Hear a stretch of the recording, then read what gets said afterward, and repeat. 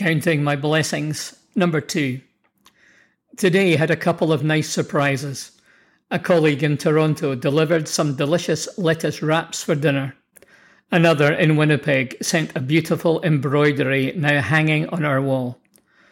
2 examples of many kindnesses, which always mean more when we are doing it tough. Today I am thankful for a wonderful team across Canada who encourage, support, pray for and bless me in many different ways, and for Ailsa helping me to get dressed, which is a lot more complicated than I anticipated with the fixator. Putting on shorts is so difficult, I may have to consider breaking out my kilt. Psalm 2 starts with a question about government. Why do the nations conspire and the peoples plot in vain? The kings of the earth rise up, and the rulers band together against the Lord and against his anointed, saying, Let us break their chains and throw off their shackles. The one enthroned in heaven laughs. The Lord scoffs at them. He rebukes them in his anger and terrifies them in his wrath, saying, I have installed my king on Zion, my holy mountain.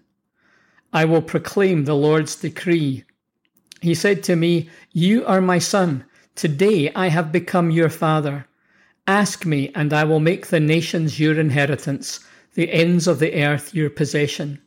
You will break them with a rod of iron. You will dash them to pieces like pottery. Therefore, you kings, be wise.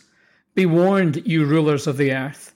Serve the Lord with fear, and celebrate his rule with trembling. Kiss his son, or he will be angry, and your way will lead to your destruction, for his wrath can flare up in a moment. Blessed are all who take refuge in him. Whether we're interested in politics or not, we should have a keen concern for government. The kings rise up and band together in this psalm. They find common cause against the Lord and against his anointed. This conspiracy of nations and the plot of their peoples is in vain. Their manifesto is based on a lie. The lie is that they will deliver freedom and end enslavement. They propagate a false idea about God. Their propaganda says that it is God who oppresses and they who will set free. This is laughable and is the reverse of the truth. It is ridiculous to reduce God and elevate themselves, because God is in charge. God establishes kings.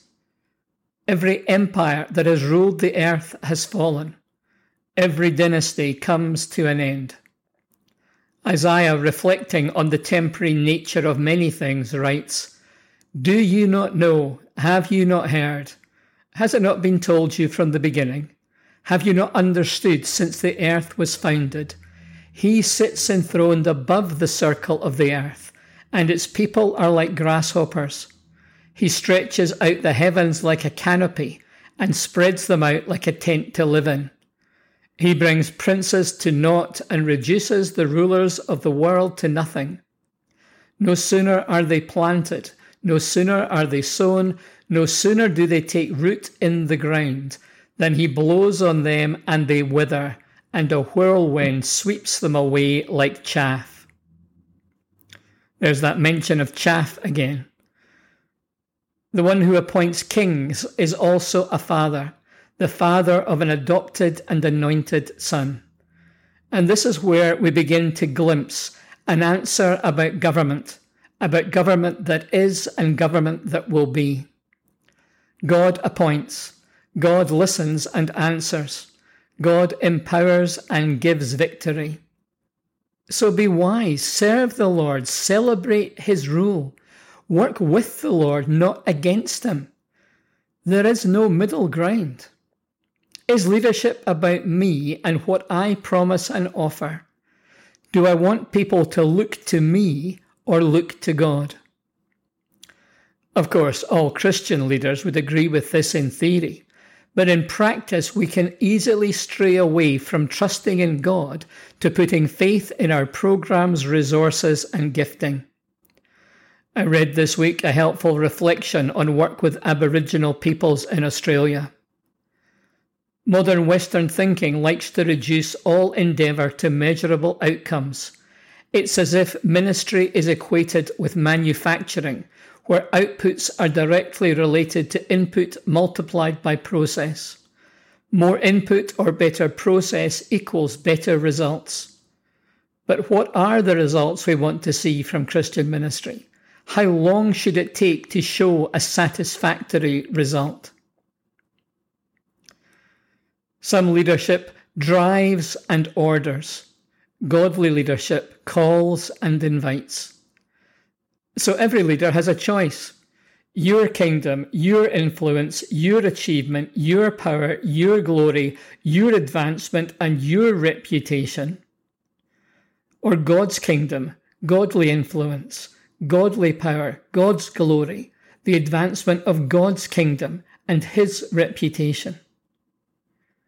Are you going to continue with your own fears and insecurities, abusing people and misusing power, or pursue the only alternative?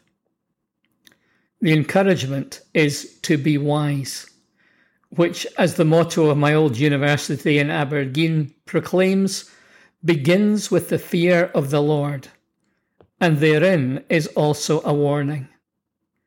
It is much better to take refuge in God, and all who do will be blessed.